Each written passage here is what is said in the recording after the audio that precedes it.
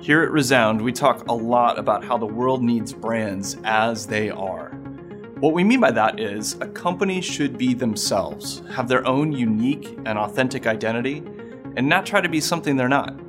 This comes from our fundamental belief that just as individual human beings are intrinsically remarkable, so are the organizations that human beings come together and create. And if you want to find out more about this belief and how we see it play out in branding and marketing, you'll definitely want to grab a copy of our upcoming book, You Are Remarkable: How to Unlock Your Authentic Brand to Attract Loyal Customers.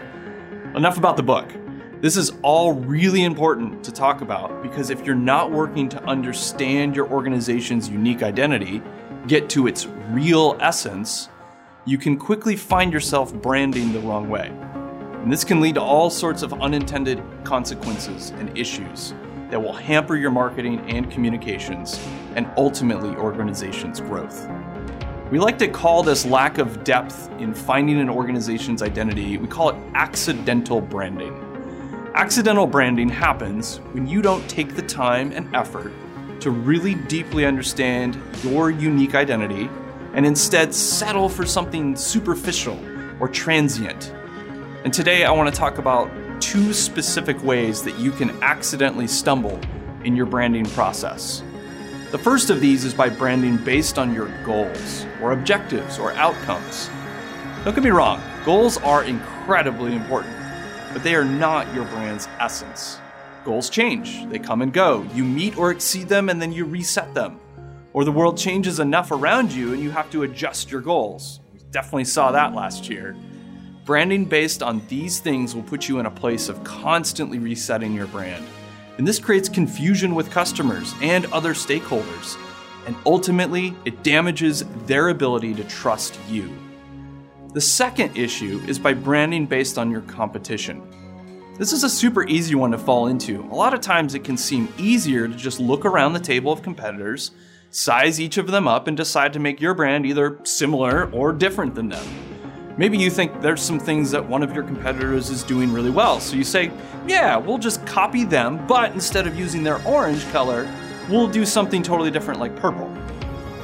Yes, this can help you differentiate, but only at a surface level, and it lacks the depth needed to make it consistently true over time.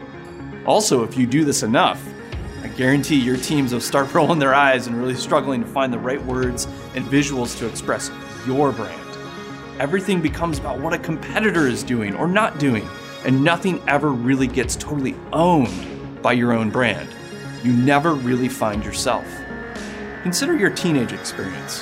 How many times did you or friends decide on clothes to wear, or extracurriculars or interests, based purely on what everyone else was doing or not doing? Because maybe you're more the punk rock type. Did you ever feel like this was your true self? That your real identity was just to mimic others? No, definitely not. Don't let your brand fall into the teenager trap. Do the hard work to find your true self, your brand's true essence, through thinking and talking and working hard to find your core values and lasting purpose. If you want to dig into these issues about accidental branding at a deeper level, I highly recommend you check out the article on our website. You can find it at resoundcreative.com, and we'll link it in the description as well.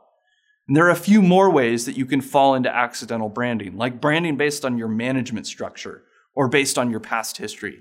But we'll save those to dig into on a future episode. Or you can get our book coming out soon. I encourage you to head over to remarkabook.com to get on the mailing list and get early access to the book. And don't forget, you are remarkable.